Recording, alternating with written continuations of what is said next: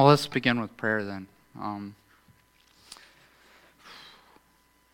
Lord, we pray that you be with the Myers in this season.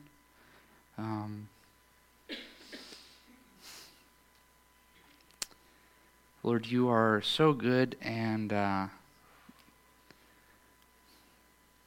your Holy Spirit is what brings joy to us, Lord. So we pray that you be with the Myers and their community in Florida, Lord, and build them up. And I pray that all that you'd have for Eric here on earth, that you'd give him, Lord. I pray that as we approach Romans 14, that our thoughts and our emotions would be conformed to your Spirit, Lord. That any bitterness in us would be melted away, Lord. Any self-righteousness would be melted away, Lord. And that we'd approach your word as we approach your name with honor, not taking it in vain, that we get to hear about you and who you are and your purposes. And take all that bitterness or self-righteousness or fear or anxiety or whatever else that we put in place. Take that away, Lord, and replace it with your righteousness and your peace and your joy. In Jesus' name, amen. So, Romans 14, the title for this sermon's Welcoming Our Brothers as Christ has welcomed us. And by brothers, when I say brothers and sisters in Christ. Okay? So let's just jump into it. So on our outline, there's three things we need to, I think, that are really important when we're approaching this passage of Scripture. And the first thing is, this isn't the main point, weaker versus stronger. I don't think that's the main point of this of this passage, but I think it's really important to understand the context when we approach Romans 14. There, Paul speaks about a weaker brother and a stronger brother, and if we don't define that and we don't understand that and we don't get it, I'm afraid we'll miss the whole point or the main point of this passage. So there's a lot of traps in Romans. I think a lot of us, this is something that John's been dealing with as he's been going through it, is trying to help us avoid those traps and getting caught up in things that really aren't important to get caught up in. And we take one verse out of context and get hung up there and form all of our doctrines around it. And that's not how we do things. So when we're reading Romans 14, we're reading it in the context of Romans as a whole. And when we read Romans in the context of whole, we read it in context of all of Paul's writings and what he says. And beyond that, we read it in the context of the Bible, in the context of Christ, right? So we're going to define weaker versus stronger to hopefully navigate around the trappings there and get to the main point, which is Christ at the center of this, right? Christ is he is the point. The Scripture is from him, it's through him, and it's for him. And then we're going to see how we follow in Christ's footsteps. As he welcomes us, we will welcome our brothers and sisters in Christ. So, weaker versus stronger. Actually, let's open up to Romans 14. I'm throwing a loop for guys back there.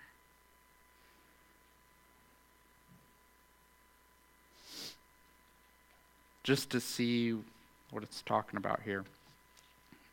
We're going to read the first few verses of Romans 14.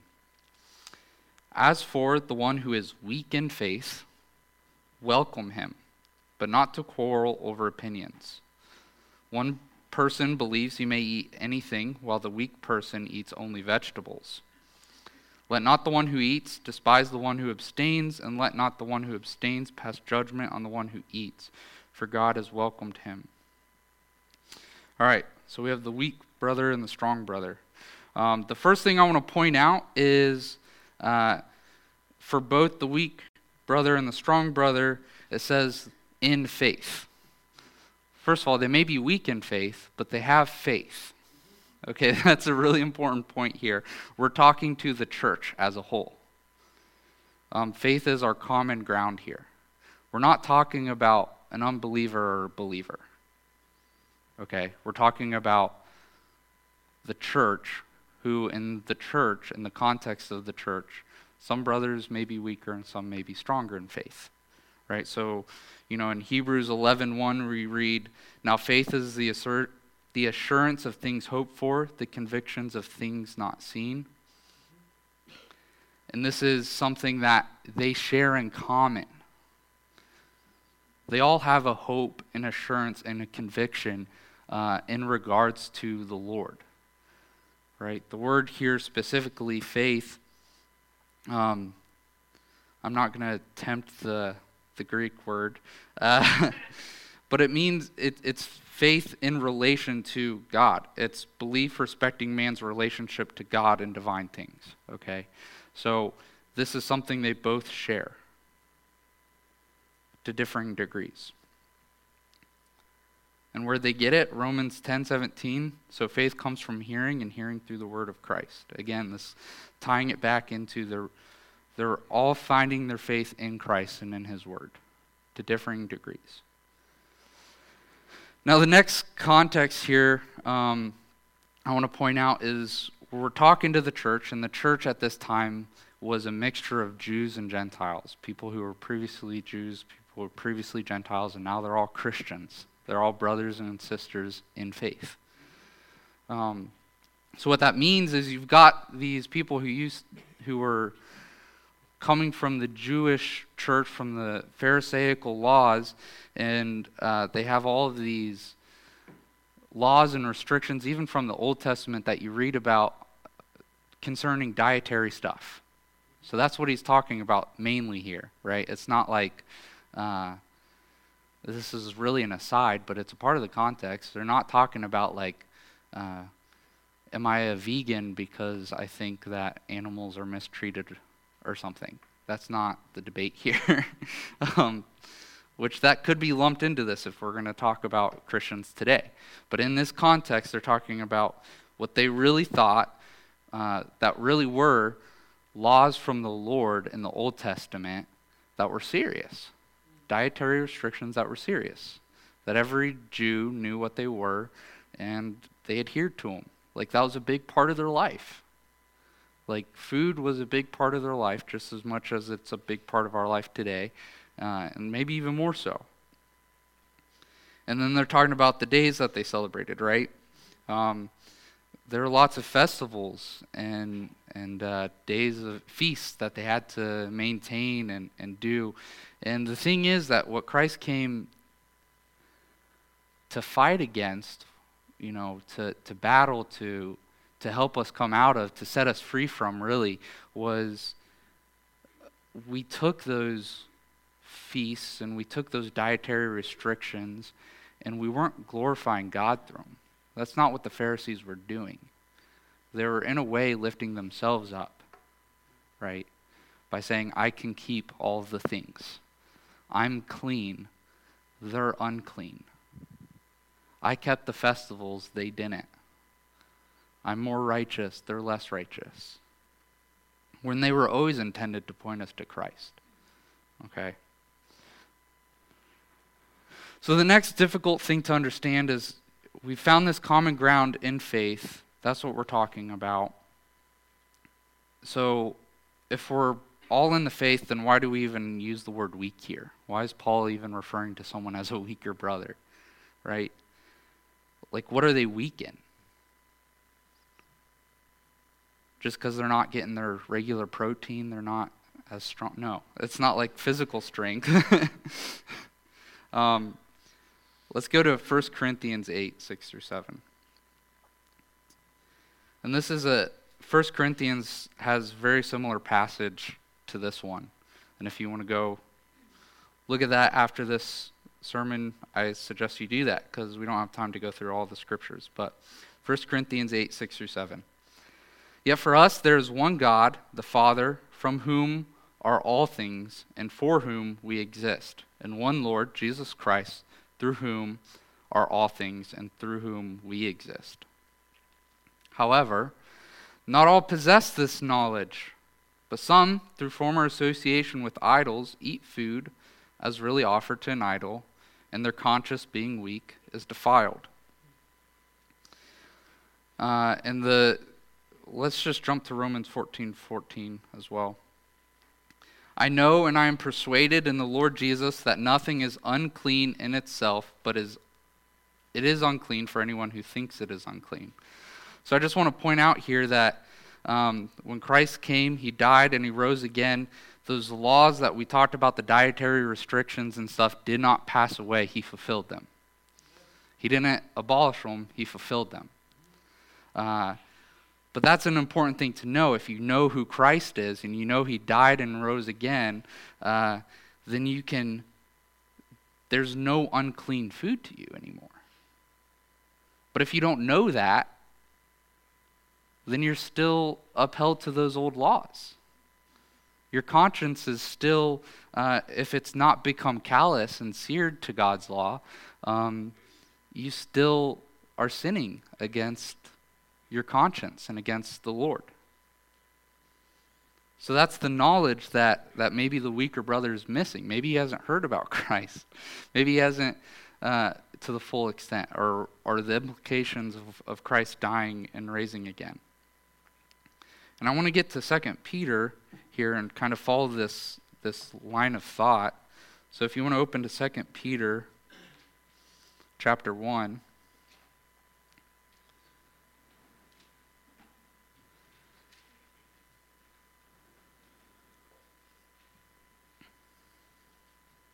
We're going to jump down to verse 5. So 2 Peter chapter 1, verse 5.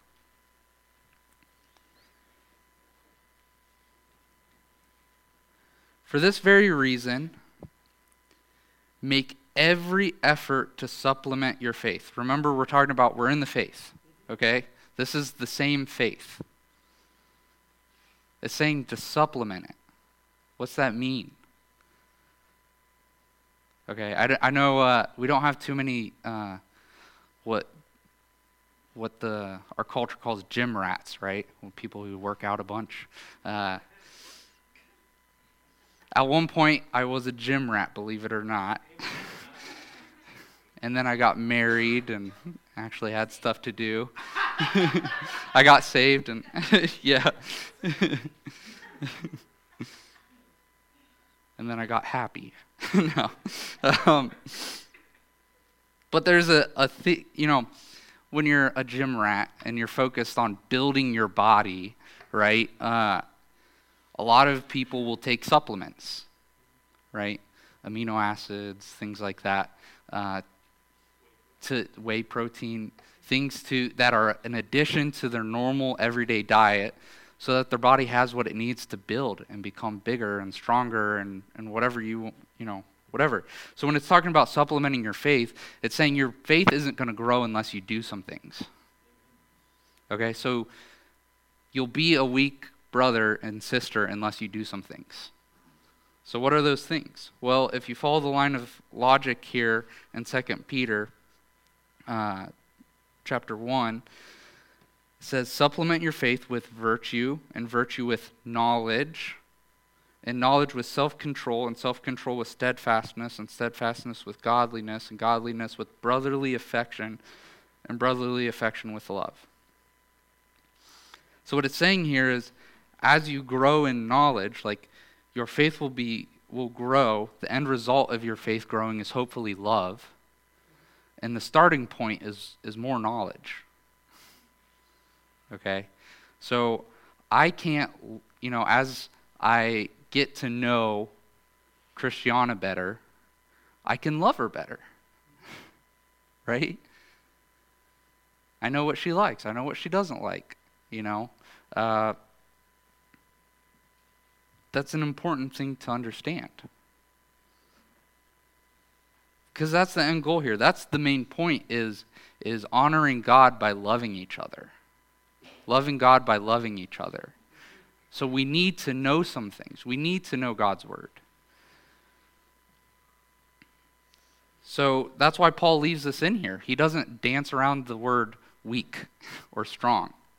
He's not like, you guys are all living your own life and whatever you do is perfect for you. You know, he's saying we need to love each other, and we do that to differing degrees, and hopefully we grow.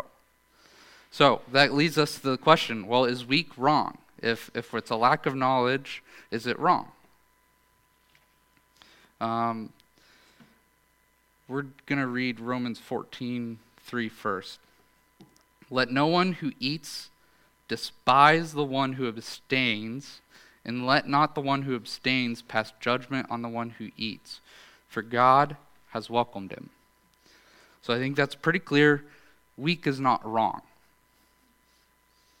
If you're a weak brother or sister, as I am many times, that's okay.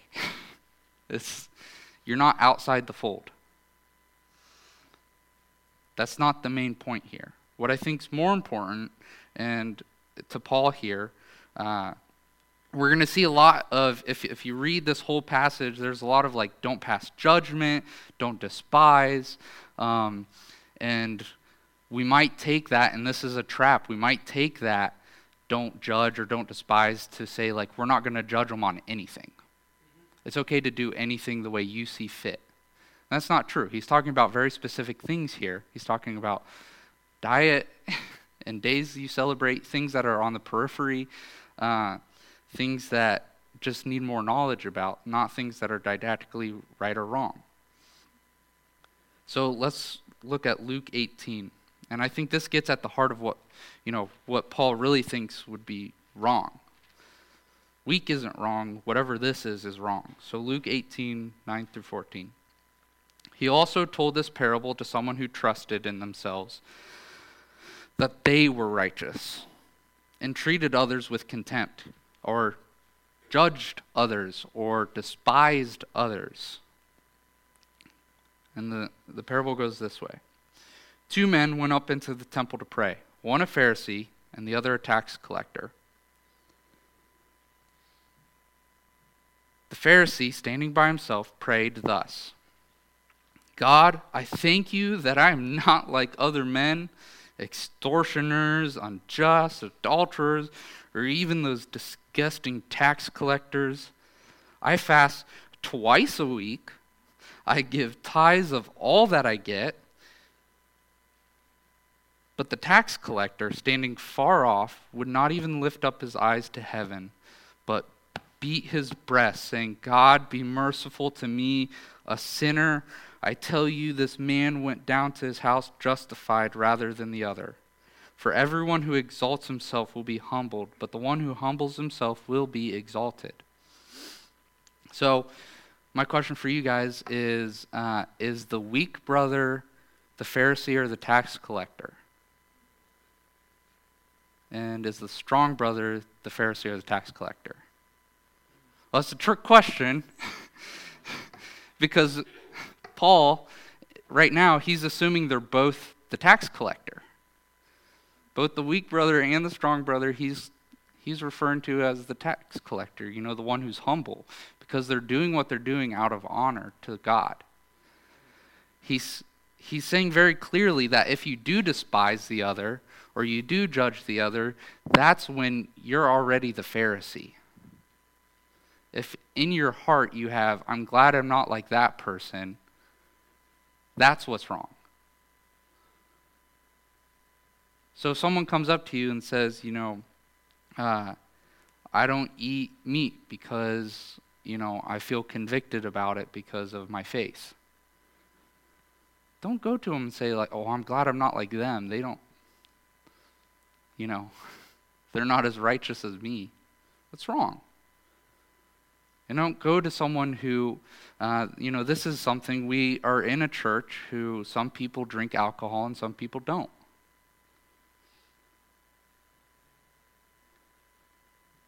And this goes both way on this fact. There's people who drink alcohol and say, I know my Christian liberty, and that makes me more righteous than the person who refuses to drink alcohol because they think it's a sin.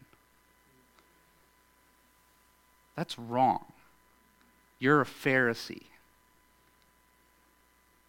And then I know people, I was this way at one point, who say people who drink alcohol and they call themselves Christians, wow, how unrighteous are they? They must not know the Lord. That's wrong as well. That's a Pharisaical heart. And this is an issue that, we serve communion here, we serve wine and grape juice, and that's purposeful. That's something that's a discussion we have a lot, actually. Why? Because of this scripture.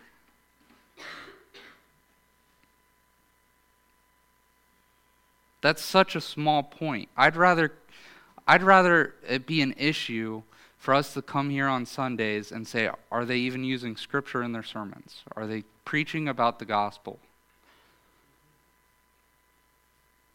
That's a much bigger deal. Do they have love in their hearts? Are they welcoming people into their homes?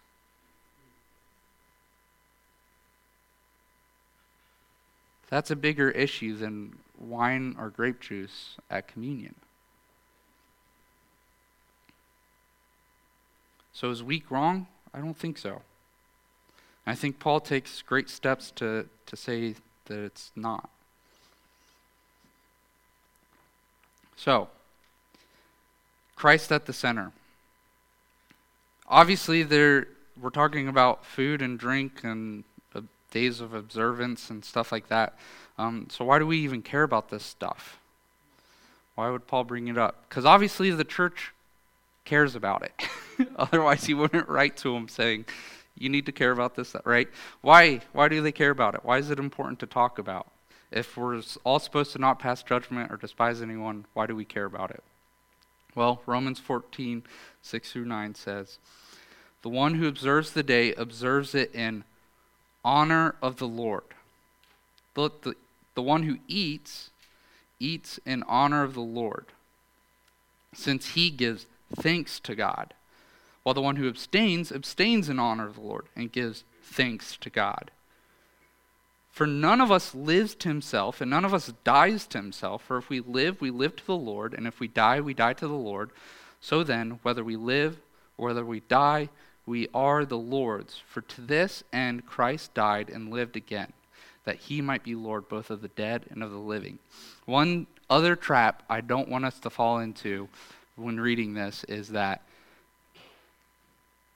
if it's okay to eat and it's okay to not eat, and if it's okay to observe these days and it's okay not to observe these days, then it's not important and I can be unintentional about how I live my life. Paul's saying here, whatever you do with conviction. Be fully convinced of why you're doing it. Be intentional. Every day you eat, you're eating to the honor of God. That's more important than what you eat. There's plenty of people who are not convicted about what they eat because they just don't care. Because eating's just, I have to do it. No.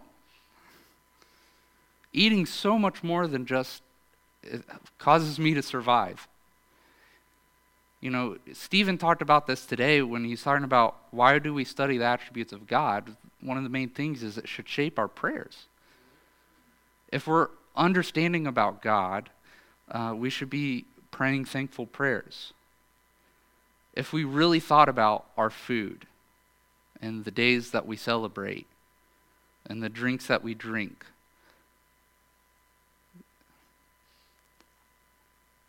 we should be full of thanks to God for it. Every time we sit at a meal,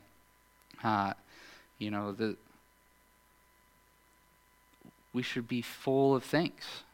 Because it's amazing that, one, that we have food to eat, And two, that God made it so that we could enjoy food. He could have just made it bland and taste like nothing, and it's just a step that we take every day. But no, he's made like amazing food that we get to enjoy. And when we eat it, we should do it to honor God. And when we don't do things, like when we fast or we abstain from certain foods, we should do it to honor God. Paul's advocating for intentional lives here, going through life intentionally. And I think it's a bigger sin. It's worse to be the brother who does things unintentionally than to be a weak brother. Because the weak in faith, Paul talking about here, he's at least being intentional. He's doing it in faith. Faith is intentional. So, also, Christ is seen in what the kingdom of God looks like. And this comes into this whole food thing. Why do we care? If you read Romans 14:17, it says, "For the kingdom of God is not a matter of eating and drinking, but of righteousness, peace, and joy in the Holy Spirit." And does that mean that we don't eat and we don't drink? Or that that's unimportant? If you stop eating and drinking altogether, I tell you, like, you're not going to have a good day. That's not going to end well for you. It's not saying that those things are unimportant. It's saying that they're not the point of the kingdom of God. The point is righteousness, peace, and joy. And food and drink can be a part of that. They can be a tool for us to understand God's righteousness and his peace and his joy. And then we, hopefully, after seeing all of this, we see it and we follow Christ's example in all of it. In Romans 15, we're going to read verse 3 and verse 7. It says, "For Christ did not please himself, but as it is written, the reproaches of those who reproached you fell on me." So it's like Christ suffered because he withheld certain pleasures from himself. "Therefore, welcome one another as Christ has welcomed you for the glory of God." So we're not going to dwell on that, but we'll come back to that verse when we talk about how our faith has worked out, okay? So, we're going to read Romans 14:21 through 22. Let's jump to 22 and see how this could really be a trap as well. "The faith that you have, keep between yourself and God." That seems really straightforward, right? Keep your faith to yourself, guys. Don't tell anyone about how you live your life or what you do, and don't let anyone tell you about their faith or how they live their life. Right? That seems what this means to say, right? If you have apprehensions in your heart, that's a good thing. Let's go to verse 21, right before it. "It is good not to eat meat or drink wine or do anything that causes your brother to stumble." That's when we keep our faith to ourselves. If it's going to cause our brother to stumble. Okay? If it means, John Gray spoke a couple weeks ago about Romans 13 in reference to our civil liberties.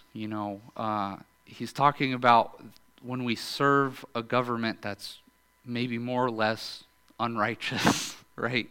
And God's call to serve,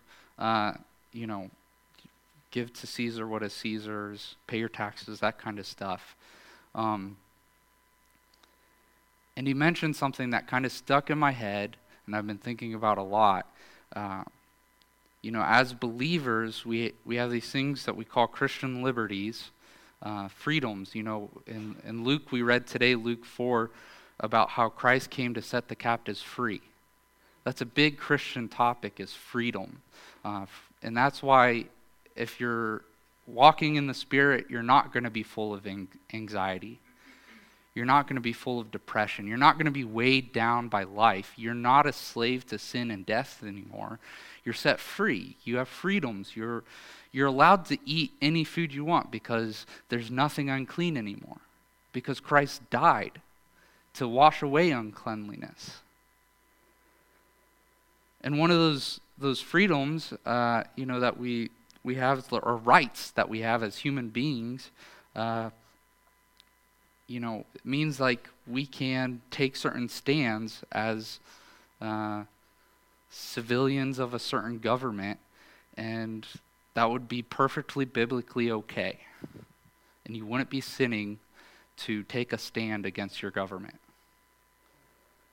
But he said, beyond that, you have the right or the liberty or the freedom to lay down those other rights and liberties and freedoms for the sake of reaching a brother, for reaching out to someone else. And that's what Christ had. Christ had the liberty and the freedom not to die on the cross, guys. If anyone had a right not to die on the cross, it was Jesus Christ. The only person who had a right not to die on the cross is Jesus Christ, and he chose willfully, in fact, he felt obligated to lay down that right for us so that we could have life, so that he could welcome us in. And that's what that verse, going back to verse 7, or where is it? Yeah, verse 3 of Romans 15 says, "For Christ did not please himself, but as it was written, the reproaches of those who reproached you fell on me." He laid down his right to avoid the cross, to avoid death, for us. And so if it means, yes, you have the right to eat, there's no unclean food anymore. You have the right to eat food. You have the right to drink alcohol, guys. But is that always profitable? Is that always reaching out to your brother? And if you think yourself to be the stronger brother, just so that you have the title and feel good about yourself that you're the stronger brother, well, guess what? The stronger brother has the burden of responsibility and love.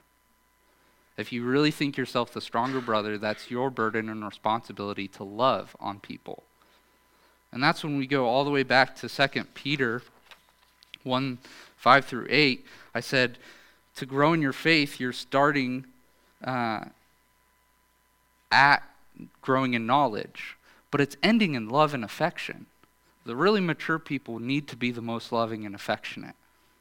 So if you want that title of stronger brother, hopefully you take on the title of most loving as well.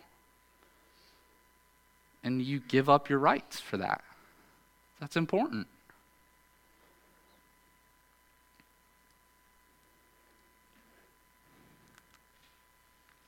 So I got a couple other verses on this. I'll probably try and wrap up here.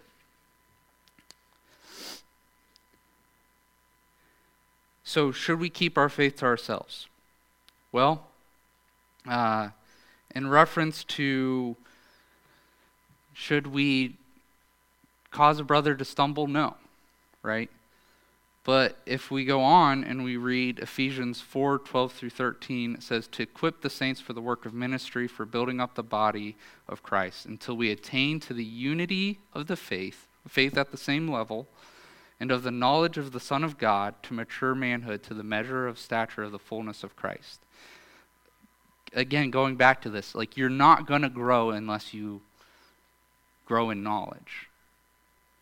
So if you keep your faith to yourself and you're saying, I'm going to keep here, you're never going to find out whether you're the strong brother or the weak brother. And you're definitely never going to grow up to be a stronger brother if you keep everything to yourself and don't listen to people. Okay? This is a different thing than causing someone to stumble. All right? I don't think our expectation is to leave everyone where they're at when we find them. As a church, I think it's been made pretty clear, at least to me, if you go out and read our sign, it's acceptance as you are, sure, but empowerment to grow. And what that looks like is sharing each other's lives, being open with our faith. We can share our faith. What we talk about in here in verse 22 when it says, keep your faith to yourself, it's talking about offending your brother and causing him to stumble. Someone who's like on the edge of like I'm sort of growing, but if I got offended, I might even leave the church altogether, and you're not going to see me again, and then that person's lost to you. You don't have an opportunity to help them grow. You need to gain their trust. You need to be a brother who's loving and affectionate, because if you want to challenge someone, you need to have gained some trust there. So that's really important. Don't think reading this that you can just keep everything locked in and my faith is my own. Don't tell me anything different. That's wrong. That's a Pharisee spirit. But then beyond that, I want to talk about three things. We'll skip some of these other things, but mainly there's some things that Paul makes very clear why we should tread lightly in these matters and why it comes back to Christ. Is if we're reading Romans 3 or 14, 3b through 4, we see three reasons like why it's really important not to pass judgment or despise your brother. First is God has welcomed your brother. If they're in the faith, God welcomed them in. That means Christ paid the price. Right? You didn't. You didn't pay the price for them to come into the fold. Christ did. And if Christ says he's good, then the person should be good in your eyes. Right? It's like if you come into an area and you're like, who's this stranger? And the one trusted member can say like, he's with me. It's good, right? He's with Christ. He's good. Let him into the fold. He doesn't have to pass. If Christ accepts him, he doesn't have to pass any other test. Okay? There's not some, does he drink, does he not drink? He doesn't have to pass that test to be in your group. He already passed the most important test, which is Christ chose him and died on the cross for him. Do they think, instruments are good in worship or not? They don't have to pass that test. If they're there because Christ said they could be. So that's first. Christ, God welcomed them in. Secondly, who are you to pass judgment on the servant of another? They stand before God. God judges them, not you. At the end of time, when they're standing before the judgment seat, they're going to be in front of God, not in front of you. And he's not going to ask you, did you make sure you didn't drink? Or did you make sure you didn't smoke a cigarette? Or do this or that? And do you know anyone else who did? Can you tell me who did or didn't? No, you're going to stand before God, and he's going to say, well done, my good and faithful servant, if he's accepted you into his fold. And that's it. I mean, there's going to be more to that. And that's a whole nother study. But he's not going to be asking you about your brothers and sisters in Christ and how well they did. He's not going to ask you to snitch on someone. We each stand before God, and we're going to be standing before God with only Christ beside us. And then the last thing is, and he will be upheld, for the Lord is able to make him stand. Another thing is, as we challenge these ideas and we're going through Scripture, and like I said, at one point I was very against alcohol. And that was something I approached Scripture, I approached my brothers and sisters in Christ, and I came to a conclusion, I drink alcohol. And when I'm challenging these ideas, right, whether it's alcohol or any other kind of like periphery idea, we come to these ideas, and a lot of times we can be, so many beliefs that we've held for so long are being challenged. Sometimes we can think, well, maybe I'm not a Christian anymore. Or as someone else's, their ideas are being challenged, and maybe you're thinking, well, I figured it out, maybe they're not a Christian anymore because I figured out the truth now, and they haven't come alongside me, so they're still in the dark or something. Or maybe they'll fall away if their ideas change. If one friend that you knew for so long starts drinking alcohol or something, and you're like, well, now that they drink alcohol, they're not a Christian, and they've lost the faith. No, God upholds us, and he's going to finish the work that he started in us. And I think that's a wonderful promise. And it should cause an apprehension in us before we judge a brother or sister and say, I'm not going to go up to someone and say, because you did this, you're no longer in the fold. Good luck on Judgment Day. No. This is a wonderful promise. So these three things, that God welcomed your brother in. God is the master of your brother. And God can and he will cause your brother to stand on Judgment Day. That brother will be there, and he's going to stand in front of God, not on his own merit, but on Christ's merit. And so whether we fail at a couple points or not that important, because ultimately the Lord's what makes us righteous, not our actions, not whether we drink or don't drink, or eat or don't eat, or observe this day or don't observe this day. That's not what makes a difference on Judgment Day. And that's what we can live in right now. So as we come to the table and the communion server is prepared to come up, something I do often at communion is I get my communion and then I watch you all as you walk up, and not in a creepy way, but in a thoughtful, praising God way, that there's so many of us from different backgrounds who hold different beliefs often, and we're eating at the same table. And Stephen talked about this a little bit today too. He's talking about how amazed he is what brought us all together, and he's like, if I was up to me, I don't think I would have chosen you all. But God chose all of us to be here together. And whether you, again, whatever you think about R-rated movies or tattoos or drinking or not drinking or eating or not eating or dancing or not dancing, I don't care what it is, we're here together, brothers and sisters in Christ, and we're eating from the same table. And Christ is the one who welcomes us into the room and says, he's with me.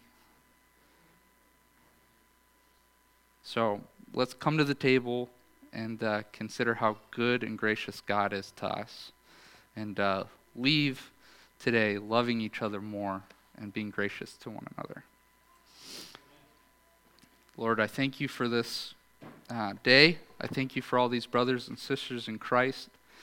I pray that you would soften our hearts, turn our eyes to you, and that we would live and do everything with intention to honoring you, God.